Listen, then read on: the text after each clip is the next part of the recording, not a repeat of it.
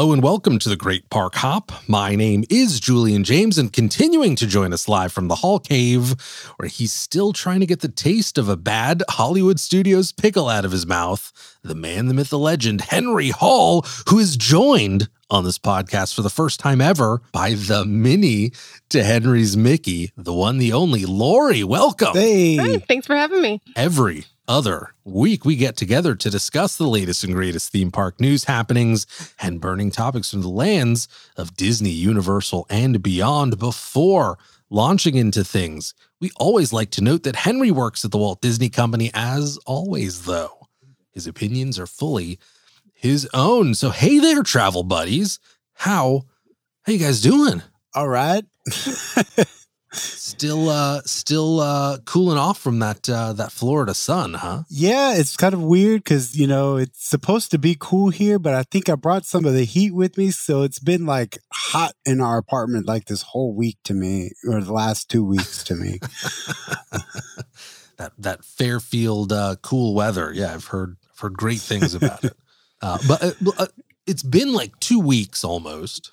It's like a week and a half, but I think by the time this episode airs, it's going to be 2 weeks since we've returned from our trip to Disney World and Universal and, for me anyway, SeaWorld. How are those post-trip blues doing for you guys? I know they've definitely been hitting me hard. Well, they've been hitting me pretty hard because I think after our trip, I've been definitely pining to go to Disneyland. He asked on the flight back, okay, so when are we going to Disneyland? Like, we didn't even make it home yet. And he's like, planning the next trip in his head already. Oh man. Yeah. I'm kind of with you on that, man. Like, I definitely was thinking, like, when is the next time we're going to be able to get out and about? Like, when are we going to get these kids out to these parks and do all that kind of, how am I going to convince Tristan that we need to make a trip at some point soon? Yeah, it definitely, I read about a lot of people complaining about just like going through withdrawal after a Disney World trip. And so, I was definitely expecting it, but it definitely is hitting me harder than kind of those post Disneyland blues. And it's got to be that, like, it's just such a longer trip, right? Like, Disneyland is kind of, you're in it for like a day or two, maybe a little bit longer, but like, man, Disney World and then Universal, it was like we were all up inside that, man. Well, for me, I think it, like, going to Disney World just made me like realize, like, man, I really want to go to Disneyland now after going through all that stuff. So and then of course talking to the family afterwards to, like, they were like, especially my sister was really eager to hear about how our trip went. So of course talking to her about it just makes me like think more about going to a Disney park. And I don't think it's going to be a while before we go back to Disney World. So of course Disneyland is the closest. Yeah. So, and it's more accessible for us so I think it'd also be easier for me to convince somebody else to go with me. Yeah. It's a much larger commitment for sure to go to Disney World from California. Yeah. Less involved too, less travel, less time taken up. Yeah. It's like, that's a vacation. Like, woof, that is like a legit start to stop vacation. Yeah, and I don't have to worry about like keeping weight down in our suitcases. We can just take everything we want. It's funny because I thought, like, my suitcase, I was so worried about it being over like 50 pounds. And I think I was nowhere even close. I think both of our suitcases wound up only being like 35 pounds each. But everybody who picked up our suitcases were like acting like it was like super heavy or something. So I was always kind of like worried about it.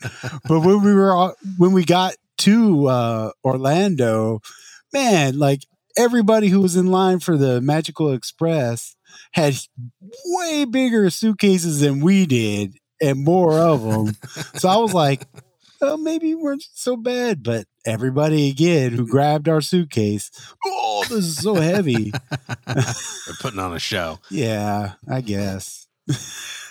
Well, man, we have been in this kind of Disney World bubble for so long that, and speaking of Disneyland and going back, there's a little bit of a Disneyland kerfuffle going on, guys, that I thought would be worth kind of opening with, at least, because, it was like such a weird thing to be like, oh yeah, that's right. There's, time to pay attention to Disneyland again. That you're right. That's going to be my next trip.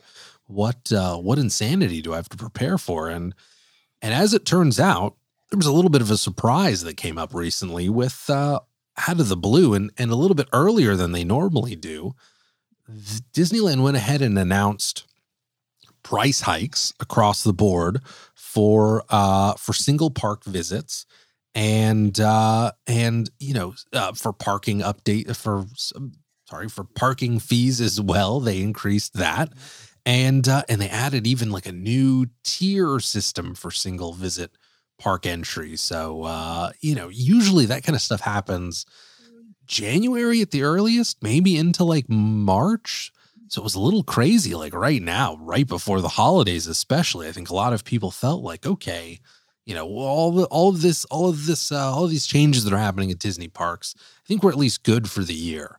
Apparently not, because the price hikes are here. So yeah, like I said, everything's gone up a little bit. If you're talking about single park visits, so, a 1 to 5 day visit, it's going to go up between, it was like $7 or $12 or something like that. So nothing too crazy. Of course, that's going to be multiplied across your family members. There is a new tier 6 added now too. So depending on kind of what Disney projected to be a busier day, you'd have a higher tier. Previously, that was 1 through 5. Now it's 1 through 6. They have a little bit more flexibility to kind of hit you in the wallet with that. And then, yeah, like I mentioned, parking went from $25 to $30. So a little more expensive if you're looking to park on site there as well. Of course, that still does not include the parking tram, which, is coming back in 2022, I believe they announced. So you're paying more and still making that mile walk, basically, from the parking structures all the way to the park. That's kind of a bummer. It's pretty brutal, actually. It's like you're paying more, and then you get some exercise in it. I don't know. Are you paying for parking, or are you paying for a gym membership here? Well, it's like I can imagine the walk into the park, not a big deal. But leaving, man, that is the walk of shame. After a full day at the park, just trying to trudge back to the car, that's just soul crushing. Oh, it's like, you know what? I think you could get in a few other 1,000 steps, right? Like, come on. Well, not only that, because like people are also like hauling out like sleeping kids too. So, it's like. Yeah, like you said, the walk in is a lot better than the walk back. Everybody's tired, but the parents are carrying like 2 sleeping kids, and they just like out. They don't care. That is my nightmare, guys. That is my nightmare. Yeah, I hear you. Yeah. So to kind of compound. Also, some of the little bit of discomfort that's now being felt with the parking situation. So previously, the one way, if you were a Magic Key holder, the one way to kind of alleviate the pressure of parking was to have that $1,400 top tier Dream Key that offered complimentary parking. Which is great if you're going to the parks pretty regularly. The only other tier below that that had parking discount was like 50%. So you're still paying $15 in this case. But yeah, so for that Dream Key, I think a lot of people were like, okay, well, you're going to increase the parking. Cool.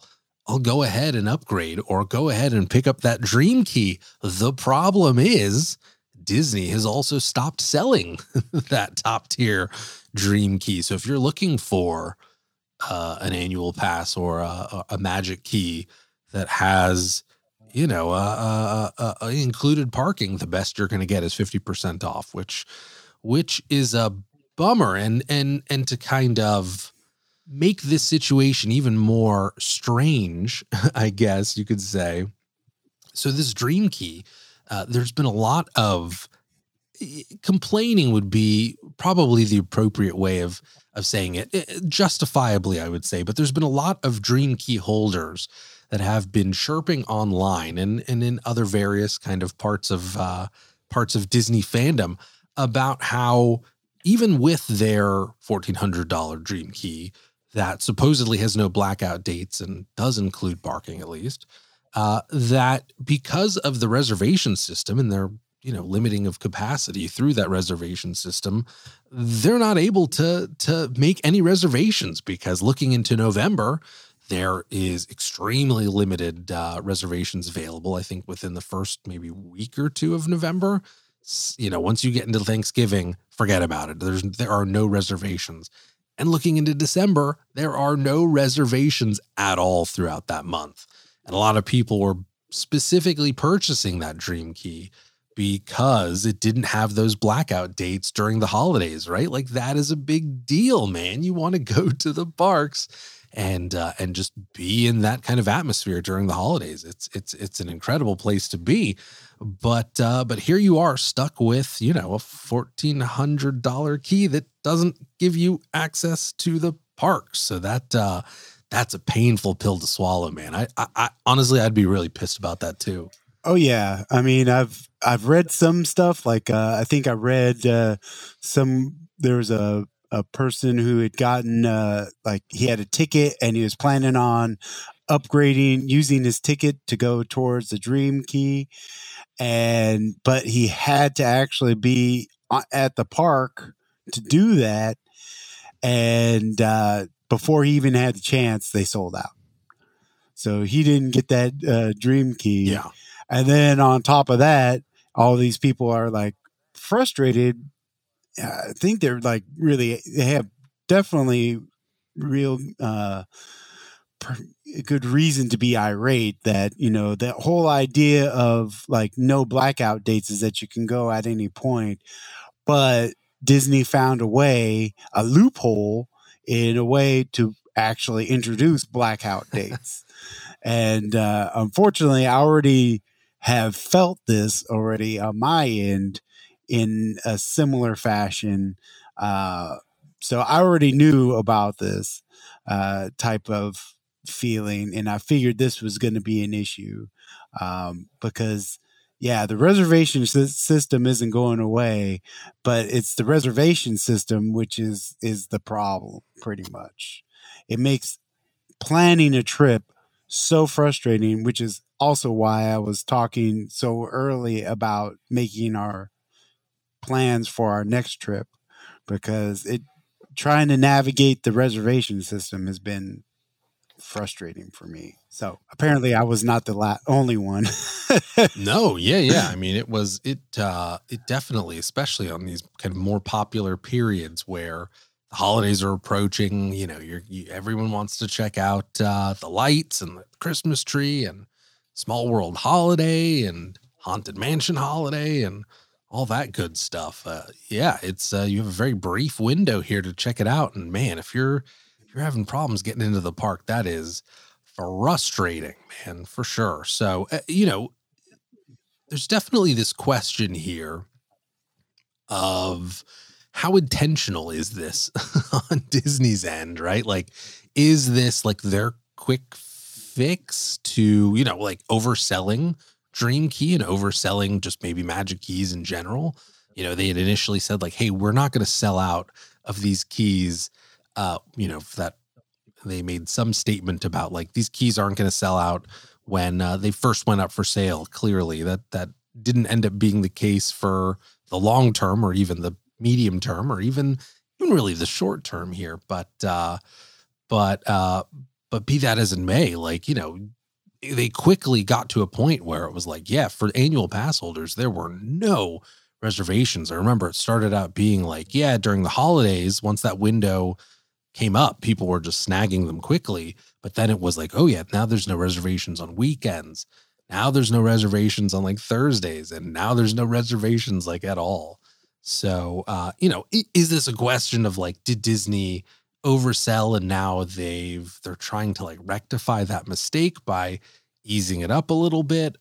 Is this part of like a weed out program to really kind of communicate that like, hey, this Magic Key system, as great as it is, as much access as it gives you to these parks, it is not the old annual pass holder system. So really don't expect that you're going to be able to just kind of like on a whim plan to go.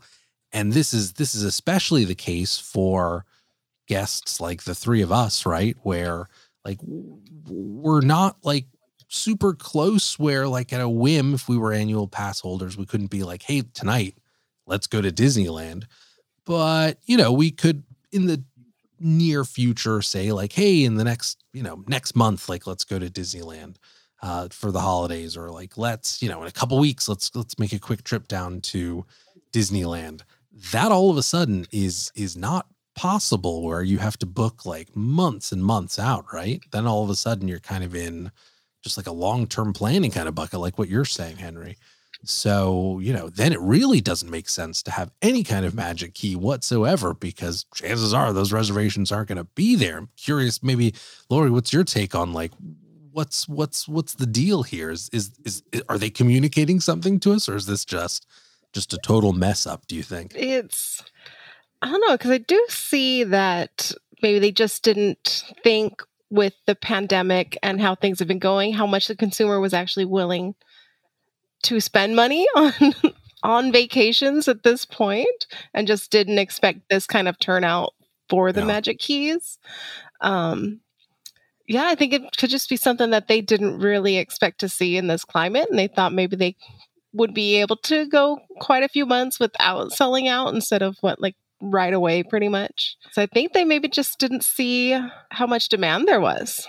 Yeah, I mean, the climate is a good point too, because it is, they've been very vague about kind of where they're at with capacity in general, right? Like generally they've said, yeah, we've slowly been increasing, but we're not there yet. We know that there have been staff shortages just generally, right? Like that's kind of where the country's at right now. There's just a general staffing shortage that also applies to Disney and all of their properties, which is why things have been so slow to kind of open up. And so, yeah, that's a good point. Like maybe certainly I could totally see that not being something that they're anticipating, right? And then all of a sudden people are just blasting down the doors trying to get in. It's all of us with that stimulus money trying to get to the park real quick. Oh man, yeah. That's Stimmy Magic Key. Yes. Yeah. I agree with Lori on that, but I think as far as the outcome of after selling all these, I think they expected they knew that this was not going. They were going to be funneling people in with the reservation system.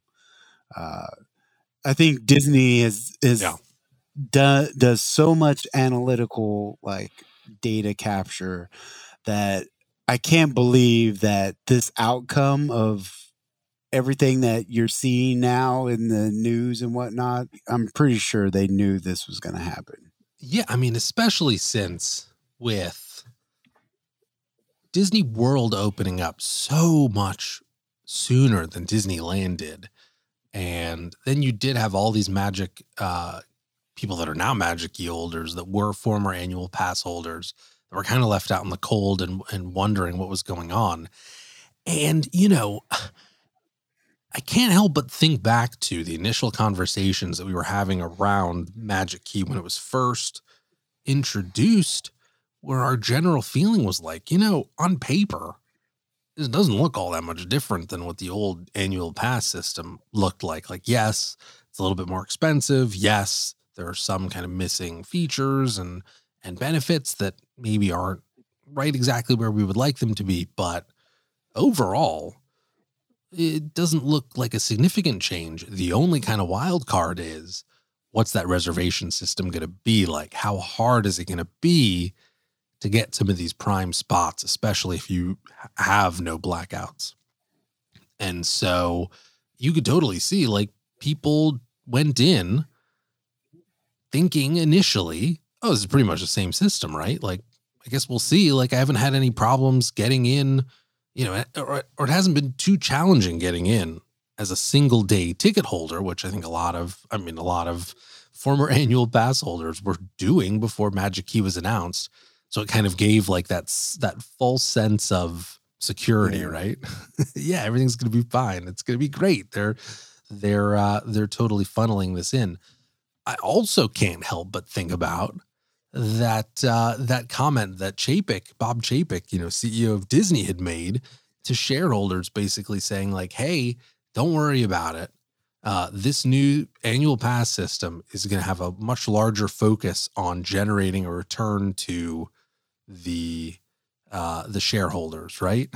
and that's kind of what we're seeing right now. In a sense, it's just like, really, they've put the squeeze, which they can do now with this reservation system. This is your point, Henry. It's like, yeah, they can really put the squeeze when they feel like, okay, the people that come to the park the most and get the most value out of their Magic Keys, which of course translates to less value for Disney, like they're hitting a little harder than we would expect. Let's like tighten up the amount of reservations that are available to them so that we can increase the amount that are available for single day park visitors, or even just make it a better experience for them so that they spend a little bit more.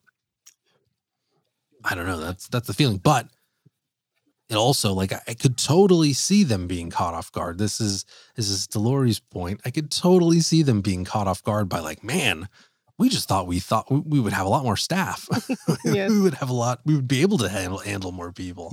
Yeah, I think it's one of the things that I think, that is really like kind of something that we're not also thinking of is that, one, they sold all those Magic Dream Keys to people, but those people are still like, because those are generally, the hardcore fans. So they're definitely planning a trip.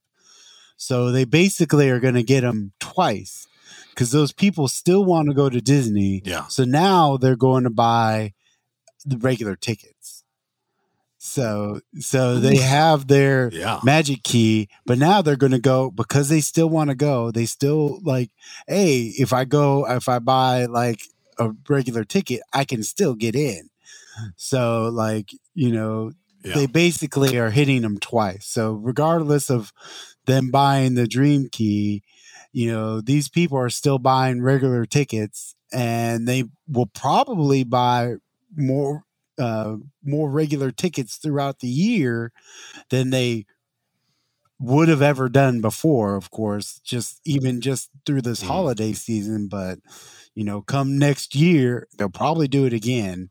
But the question I would have is, all the people who bought the Dream Keys this year, are they going to buy one next year after this experience? Right. Totally. Yeah. I mean, this kind of goes to Robert Niles over at the OC Register had a pretty frank take that echoes a lot of what you're talking about, which is like, hey, complaining on the internet about these issues isn't going to do anything for Disney, especially if you're a hardcore fan and you're dumping tons of money in anyway. Like the only way that they're going to change anything and hear what you're saying is if you don't re-up on your Dream Key or your Magic Key and instead take that money and go to Universal or Knott's or somewhere else, right? Legoland. But to your point, Henry, it's like, man, that is like Disney has every right to be intensely confident that their biggest fans that shelled out for this Dream Key are, maybe they don't re-up for the Dream Key, but like chances are they're going to still spend the price of that Dream Key on single day or single park, single visit passes, right? That's in some other capacity. It's just the pull is too strong, man. They've got us too hooked. Yeah. And I think that's, of course, what their analytics are telling them is that, hey, these people, I mean, that's why they're pushing the envelope so much as far as like ticket prices go. Disney's doing this. Is Universal doing this? Is Knott's Berry Farm doing this? No, because they know that they can't necessarily push it like Disney can. And I mean, unfortunately, and I think that Register article definitely put it out there as like the only way you can really like hurt Disney is to not spend that money. And unfortunately, people are going to spend that money still. And the pass holders are basically the Magic Key holders are basically kind of like out, they're just kind of, it's kind of suck it up because more than likely, one, you're not going to get they're not going to refund this more than likely your money. They're probably not going to change the system anytime soon. So the reservation system is what it is at this point. So I think it's up to them to like not buy them the next year. And then maybe there might be a change, but that would be what they'd have to do. But I don't know. Those people are, I mean, the whole like addiction thing to Disney is a real thing. And I think their fear of missing out if they don't have that, that Magic Key, they have to always have that annual pass. We've got to see what the refurbishment to Finding Nemo Submarine Voyages actually is going to be. I can't not find that out. I can't not ride that one more time. What are we doing? Well, it's a bummer, man. It definitely is. But, if nothing else, for sure, it is solidifying this year, at least, probably, into much of next year, that I'm still gonna sit on the sidelines when it comes to this Magic Key system and just wait and just see kind of what happens, because my hope is that maybe they smooth things out a little bit, but you're probably right, they won't. But at least for the time being, it doesn't make any sense for that kind of purchase on my side, and I'll stick to just single visit passes. Yeah, I mean, thankfully, the single visit pass right now is the way to go, at least also for the multi-day pass, like just for the fact that that they limit you to like a max of 3 days unless you get a multi-day pass, which then you can have as many reservations as your ticket is. So there's just this reservation system is just such a pain to deal with, and I'm pretty sure Disney doesn't care. It's making them money. Yeah, true that, man. Well, speaking of Disney making money, and certainly us putting money towards Disney, let's go back to happier times a week and a half ago, 2 weeks ago, back to this crazy Florida vacation trip that the three of us all went on. That it really was pretty wild. Just to recap, again, it was we hit up all 4 Disney parks, both Universal parks. You guys stayed at Universal for a little bit. I swung over to SeaWorld just to check that out, see what was going on there. What was your overall kind of take, guys? Like, how, now that we've done it, it's been in the plans forever. Now that we're on the other end of this, how you feeling? Like, what's your kind of hot take now that we've had a little bit of distance from Florida? Well, just a quick hot take for me was that the Disney parks were a little bit underwhelming to me, but then I was pleasantly surprised by the Universal parks. I think for me, it was kind of the same. I was a bit, I don't know if you'd say disappointed by the Disney parks, but definitely like underwhelmed. And it could just be that, it's not my Disneyland that I'm used to. But there is definitely like a little disappointment with how the parks turned out. I'm curious what where you guys are landing on here. I had a little bit of that as well. And I think for me, it was like, at least with Disneyland, it is like such a compact park. Like it's small. It's like one of the smallest Disney parks, right? Just in terms of like space, but they cram like so much into that. Whereas, each of those Florida parks just have like, it's like just a wealth of space, right? So everything is very spread out. It's like, oh, I want to go ride Star Tours. Well, that's in Hollywood Studios. Oh, I want to go ride Peter Pan. That's in Magic Kingdom. And yeah, it's just the amount of experiences and rides are definitely spread out pretty wide between each four. I don't know if that's kind of where you guys were landing because of that too. Pretty much. I mean, that's a kind of I guess a better way of putting it is that at the Florida parks, you have to work a lot harder to do what you want to do compared to at the Disney park, Disneyland, California parks. So, the size there's a lot of stuff about the size that did impact, our experience. And there's a lot more to it than that, but overall, like the size and how the parks are spread out is oversimplifying why it was kind of like a bit disappointing, or I guess underwhelming in a way. But there's a lot more to it. It definitely was not, what I'm used to at Disneyland, but I remember over 20 years ago when I first went to the Magic Kingdom, I had the same feeling as I did this time. But not to go into it right now. Yeah. Well, and no. Yeah. I mean, we're going to have tons of time. We're going to slowly make our way through each one of these parks over the next few weeks. But, so we'll have plenty of time to kind of break down the specifics. Where I wanted to start, though, isn't even a park, really.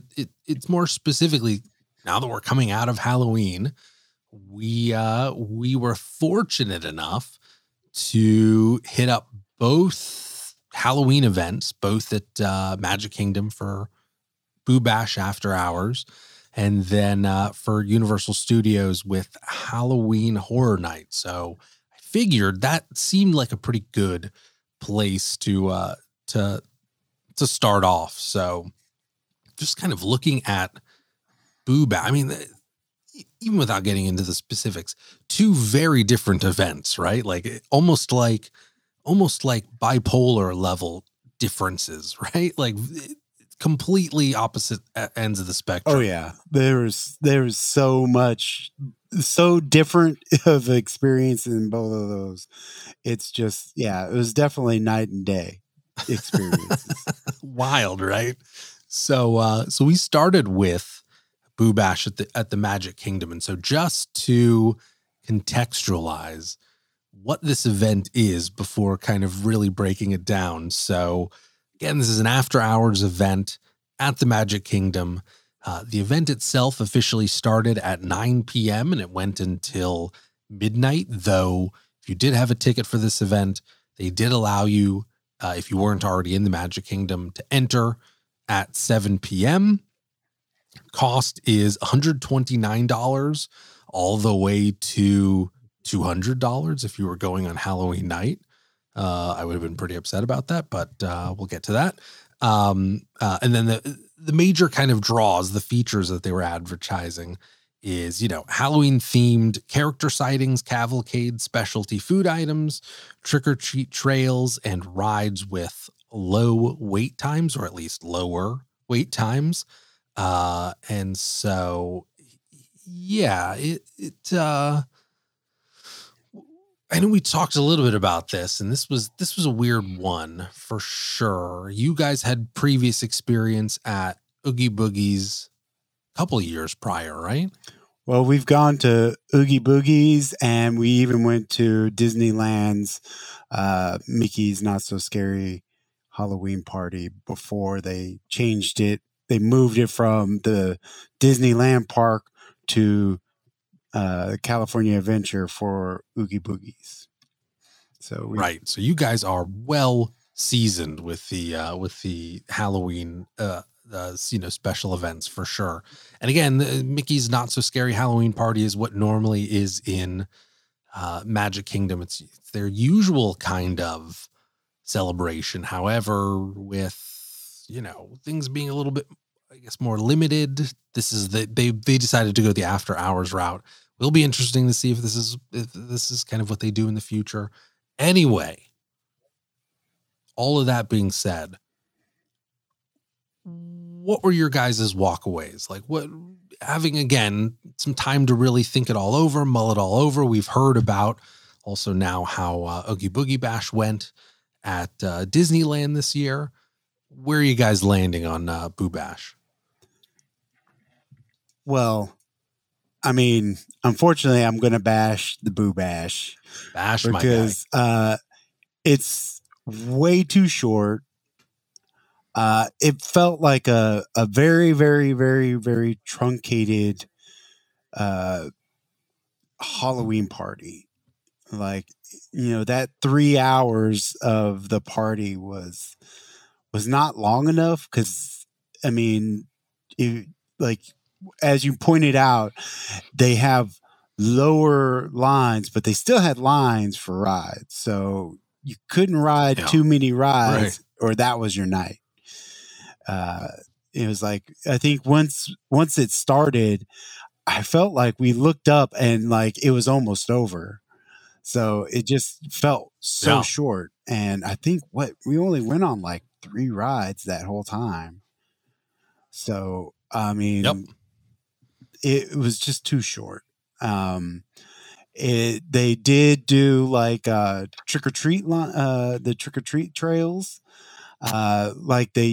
which usually are things that happen during the parties, the Oogie Boogie Bash and the Mickey's Not So Scary Halloween Party, but they were like very small. Like usually, like in the Oogie Boogie Bash, I think when we were on a trick or treat trail, there would usually be like, it was conservative if there was like only 2 like treat give outs in a line. Sometimes there was like 3, but usually it was like 3 to 2. It's rare that there was only 1, but there might be just like 1 line that did 1. But it felt like, we went through like, I think 3 of the lines, and I think 2 of them had like just 1 treat, and then the other one had 2 give outs. And they didn't have the healthy alternative. It was only candy. I think they did have a healthy alternative station, but it was like only located in one place. Like you had to specifically go there. Yeah, I did see that. It was a separate trick or treat trail if you wanted the healthy ones, versus the parties we're used to is not everyone, but multiples would give you the option.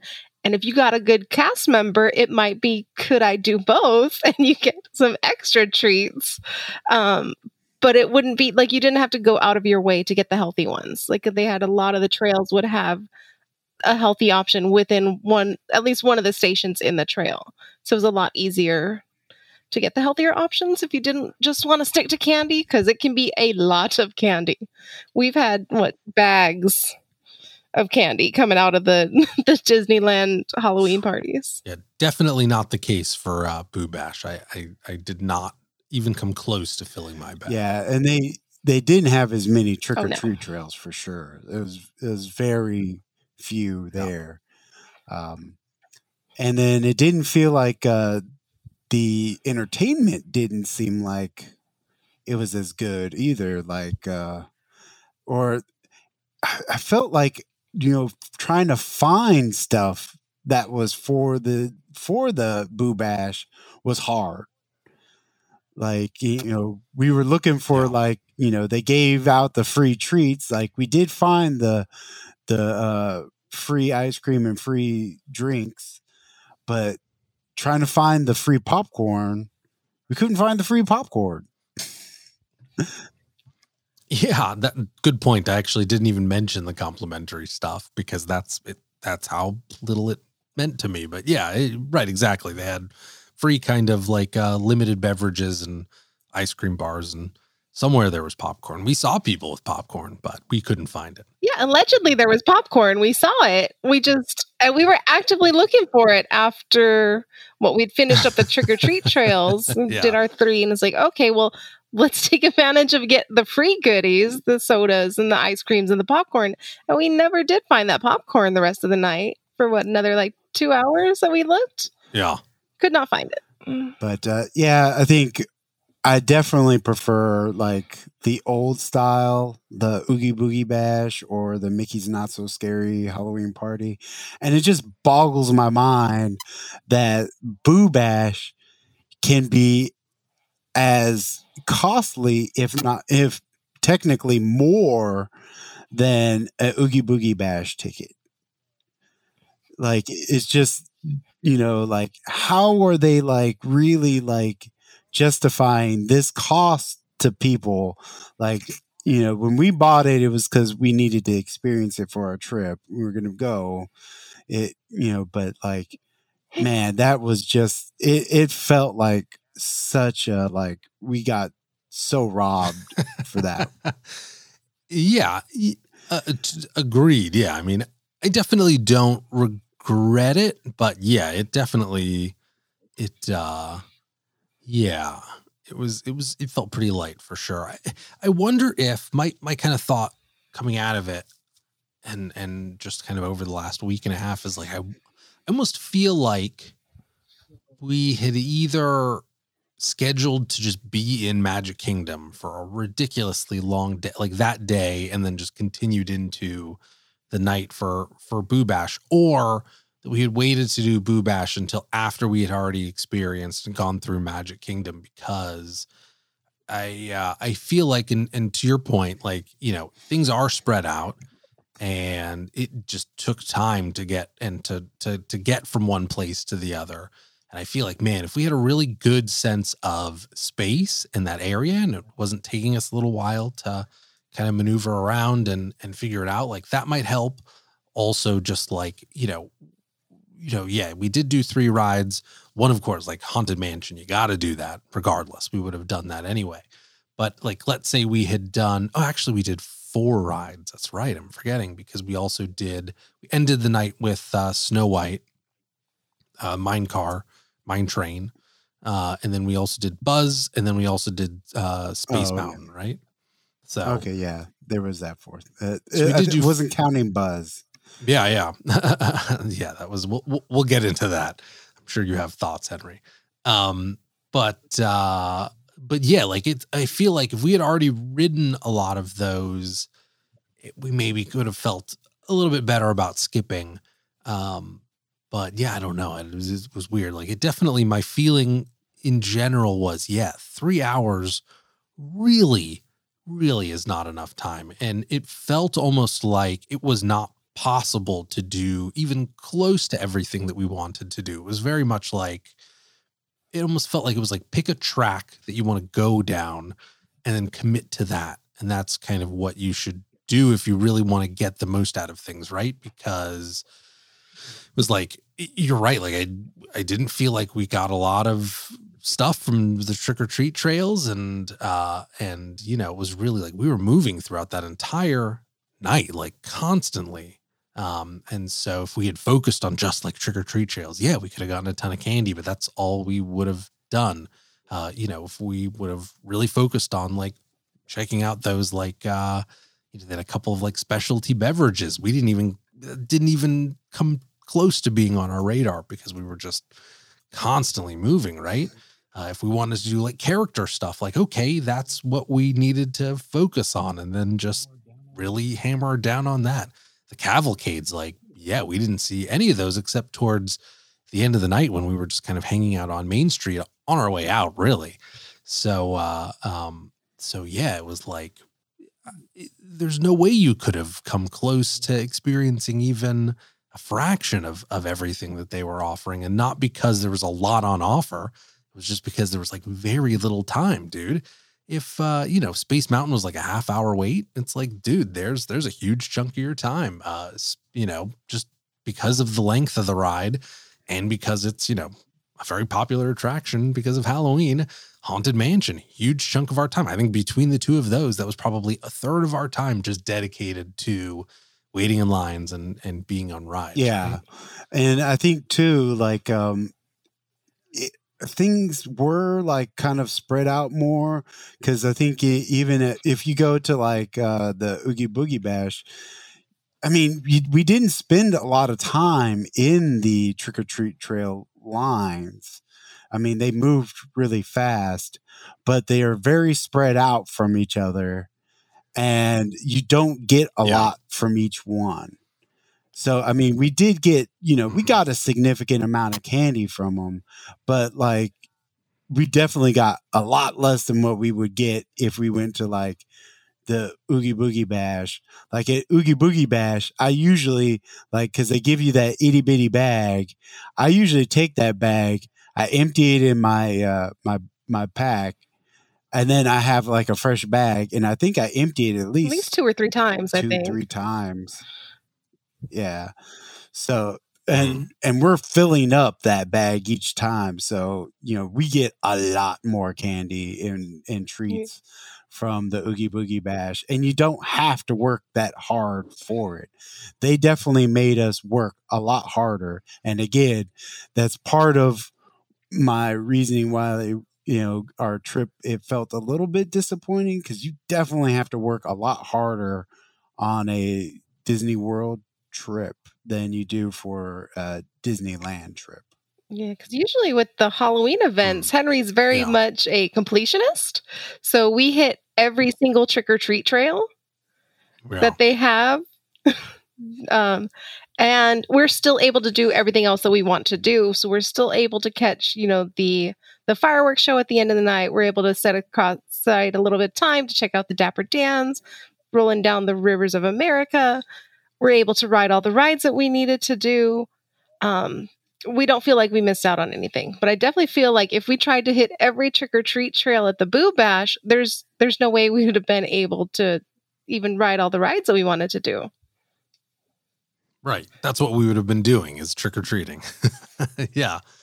$120, whatever we paid for, $150, like trick or treating. Yeah. For 3 hours. I guess, I mean, to our credit, I think we did a little bit of everything, which, I think a lot of people probably committed to one thing, but we did a little bit of everything. So we got a good sample of what it had to offer. But again, I think Oogie Boogie Bash, and probably even even Florida's Mickey's Not So Scary Halloween Party, probably are much, much better offering than what the Boo Bash had.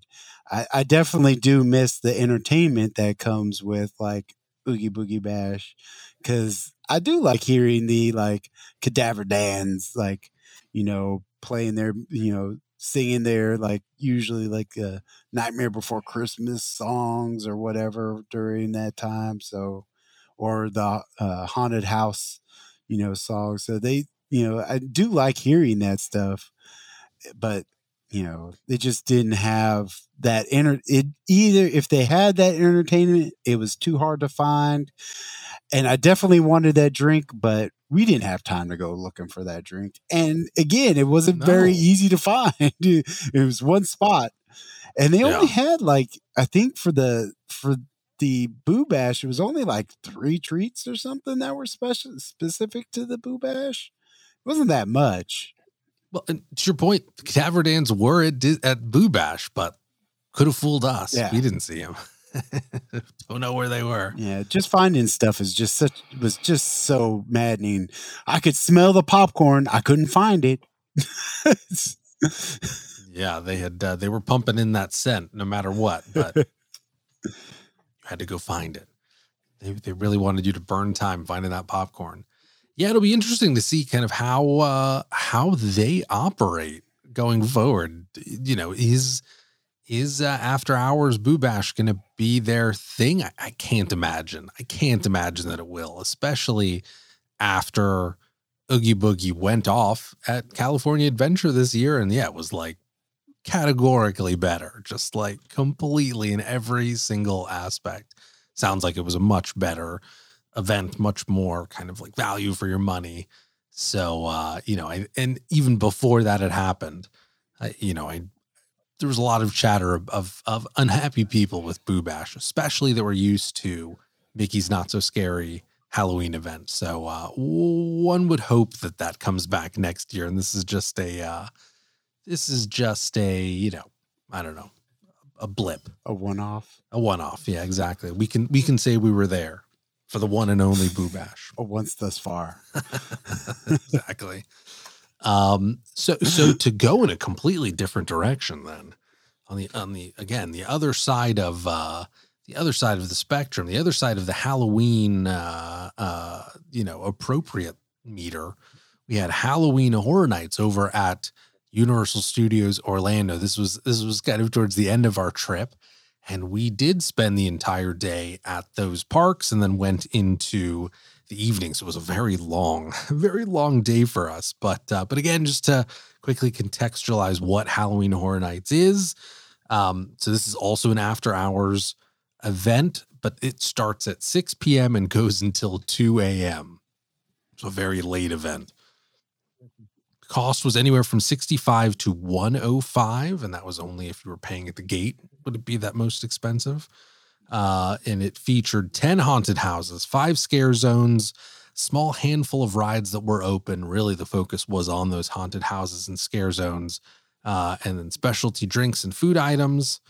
And yeah, that was pretty much what that event is. Much more focused on adult kind of entertainment than, you know, trick-or-treating or the fun side of Halloween. And really, I mean, our focus was on haunted houses and yeah, checking out those scare zones. But what I know that going into this, Lori, we had talked about that this was maybe a little bit, you were having a little bit of anxiety, and admittedly, I was too. Like these, you know, were talked about as these big, intense houses. What was your kind of takeaway? I know that you're a big horror fan too. What was your takeaway of just the event in general? I really enjoyed it. Like, even though I know Henry talked about, I was anxious about going through haunted houses, because as much as I enjoy like horror and watching horror movies and having that scare, I don't want to be maybe that close to the scare. I like having that screen in front of me that's going to protect me. So being up close with people who are going to jump out was a little intense, but I enjoyed it. It's like I did like going through the houses. How many do we hit? We had about 5. So we had like half of the houses. I think so, yeah. Yeah, I think we hit half of them. I don't think we missed out on any of the houses that I really wanted to see. I think we hit all the ones that we were really interested in first. I enjoyed it.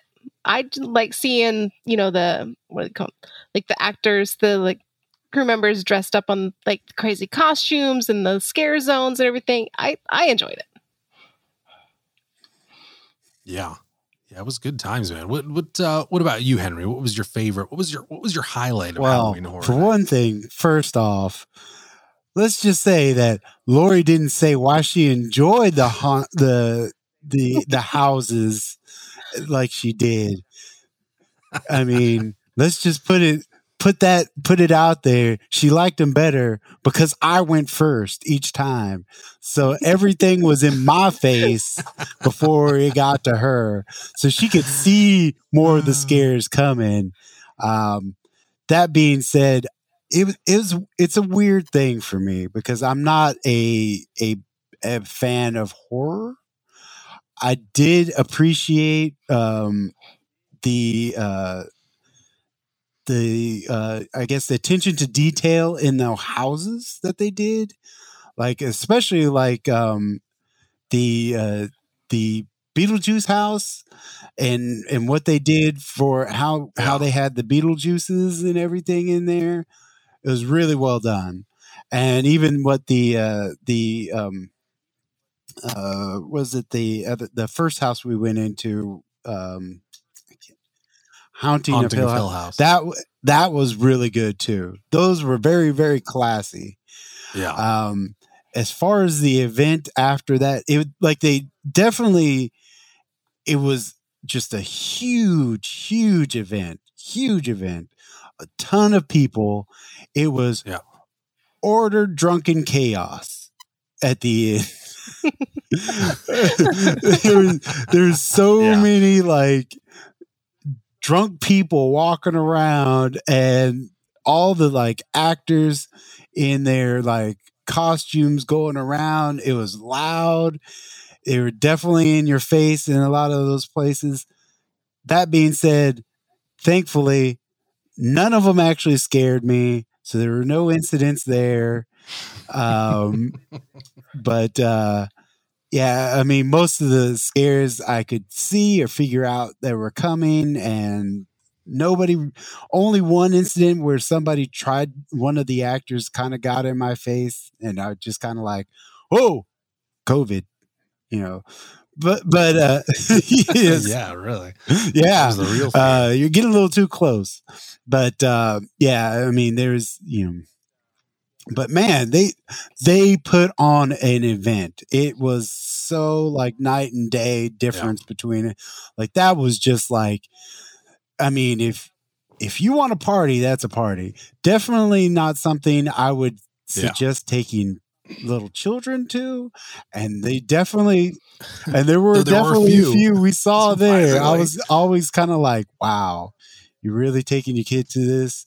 I mean, I even question having like young teens there. Maybe just because they're screaming like bloody murder behind us while we were going through the houses at everything. That was really annoying. Everything. But it was definitely an event.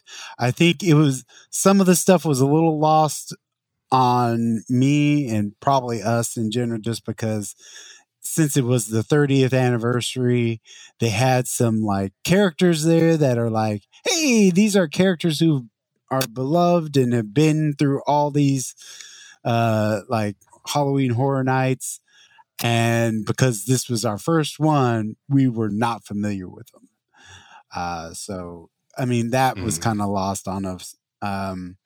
I did like, really felt like the actors were definitely into it, but I did like seeing the actors who took time to kind of like, hey, to the little kids, trying to, settle them in so that they weren't scared and whatnot, so it felt like the actors really cared about scaring you or not scaring people on purpose. So it was definitely a much better event than the Boot Bash.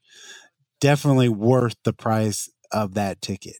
It literally felt like a special event, right? Like you were like, oh wow, this is not something that you're going to see every day. Like this legitimately. Oh man, it felt like just a huge event, just big time. Like it wasn't like, I guess the Boo Bash felt like it was a money grab to me, because you weren't getting much for your money, and it was kind of like, here's some stuff for you. Whereas the Halloween Horror Nights felt like, this is an event. This is it. This is big time. We are celebrating horror, so man, it was buckle like, up. I felt like I think going into it, I thought the houses were going to be chintzy, but they weren't. They were legit. The only problem I probably had with them is that you're moving too close to people in front of you to like really, it felt like you're constantly moving. So you don't really have a lot of time to like take in maybe the houses like you would probably like. So that was kind of, it was like some of the scares were like like the timing was off because of that, right? Like you'd see or you'd hear something And then you'd see, by the time you got up there, you'd see the scare actor like ducking away, right? And you were like, well, all right, that's kind of spoiled. Or even if they weren't, it was just like you're just too close to them that even if, because sometimes the actors would hold off and not scare them and wait for me to come. But I can still see, like, because you can still see the people in front of you, it kind of breaks your immersion in the world of the house that you're in. So, I mean, that's kind of one of those things that you're kind of like, they put so much effort into making these houses look like the houses, like the places that they're supposed to be representing, but seeing other people walking in front of you or that drunk person in front of you who just lost their way and can't find their way out through the house, it kind of breaks your immersion in it. And especially if you're trying to point the drunk person in the right direction, and they try to talk to you. Yeah. They cut in line. Yeah. Henry made a new friend. We had drunk person in front of us and screaming behind us. So we were sandwiched. It was an experience. Yeah, it was an experience. Yeah, it, you were talking about just how loud the event was. That cannot be overstated. Like, it was legitimately so loud. And, you could tell that it's like part of the plan there, where it's just like, you just really feel like assaulted with just audio. And this is like, when you're certainly in the houses, like the houses were so loud and there were so many just noises coming from everywhere and people like banging on things and people screaming and just like, dialogue being spoken and sound effects. Like, there was so much going on that it was almost a little hard to like really get a good sense of like what was happening in any kind of scene. But again, like it certainly added to it, because it was just like, you were just, at least for me, I was very discombobulated, at least from an audio kind of standpoint. And then you'd leave the house and you'd go back out, especially in the kind of like main kind of corridor areas.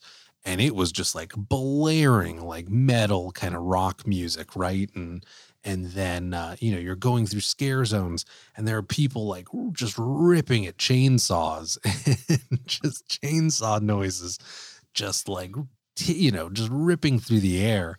And so it was just a constant, just high level of noise. So that was definitely the biggest kind of takeaway that I had. But yeah, it was, if anything too, those houses were so detailed, man. I wish I either was moving a little bit slower, or like there were times where I was like, I want to go back and do that again, just because I know there was tons of details that I missed. And, that's just the nature of the event. It's, unless you're having like a express pass or a VIP tour or something like that, it's just not, you're not going to be able to double back, because I think what really stopped us right from going to more houses was that by the time we'd hit that fifth house, the lines were just so long, crazy, right? It was like an hour for anything. Yeah, it seemed like all the people had drank enough alcohol and decided to like finally get in line,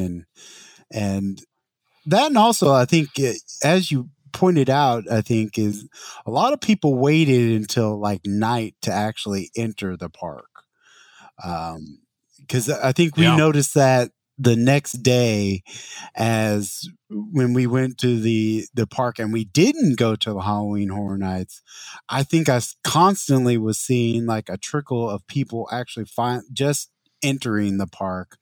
Even like later at night, they were constantly just trickling in. So a lot of people waited till later in the night to finally get there. And we started at 6.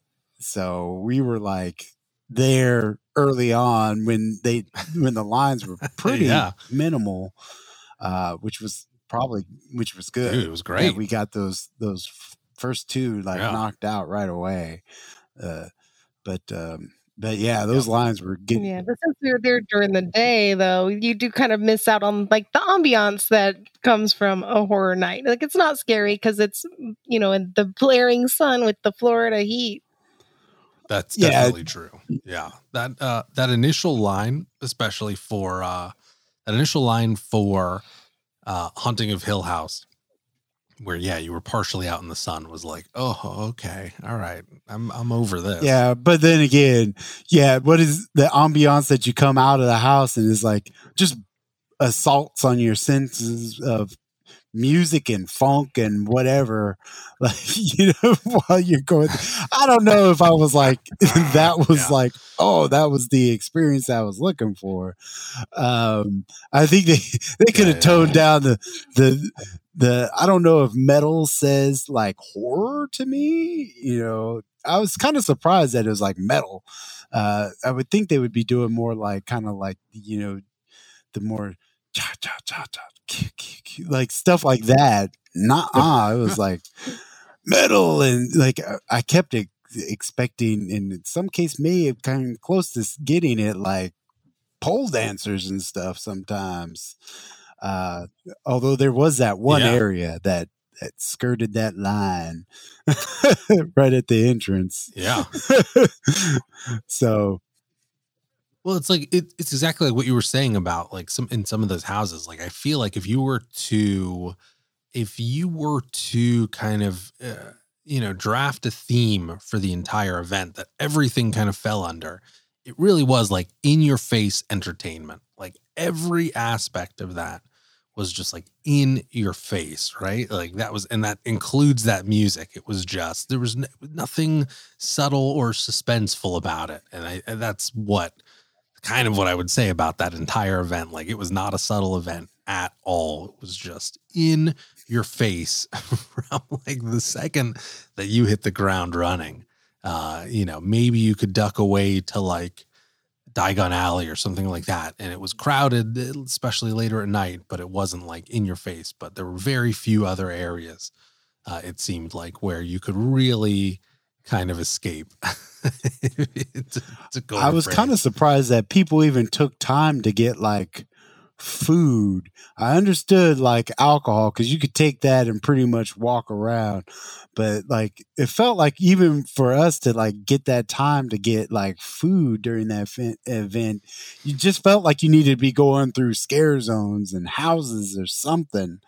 And we didn't even go on any rides actually through that whole time. So they did a good enough job to make it compelling enough that you were supposed to go through this stuff, so I mean, they did a good job. Well, it's like, I think, yeah. Oh, totally. Yeah. It was fantastic. It really was. I mean, it,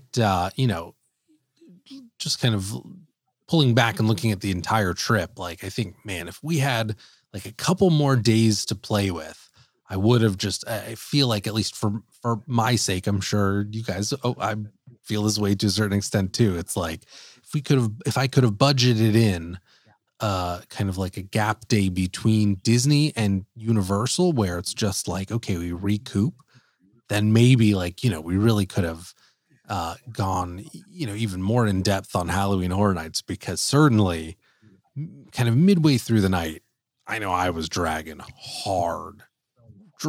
so hard. For whatever reason, like I remember I was trying to purchase water and there was like such a long line and it wasn't moving. And then I was like, went up to a stand and asked, and the lady was like, oh yeah, you got to go inside. And I was just pissed. Like that it just was like, okay, I'm not having fun now. I just want some water. Like, what are we doing? Come on.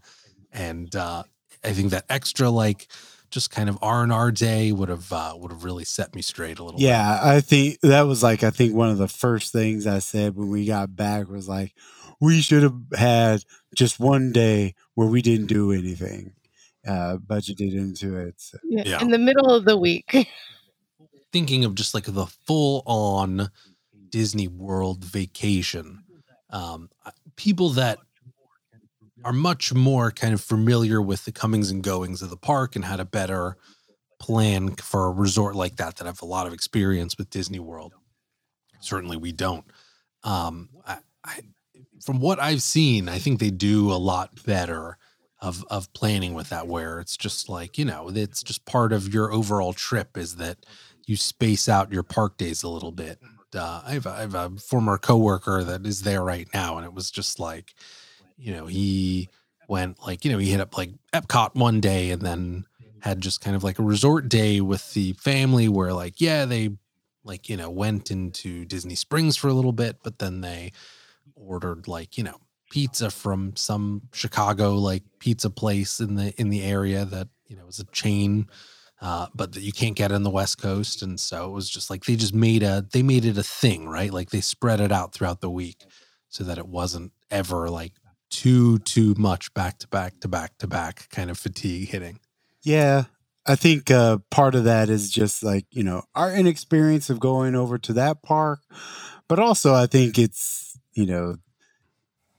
being cheaper, not trying to cut down on our costs per se, so that that extra day would have actually cost us, whatever, how much for that room. Totally. But then it might have also been good because it started to rain on our last day there, so we might have hit rain on one of those days. So I don't know. I think if we were to do it again, I'd probably maybe try and figure out a way that we have a day off. But I don't think we would have to go as hard if we went on a visited again, since there's less stuff that we would have to necessarily have to see, and we would have a better idea of what we would want to do too as well.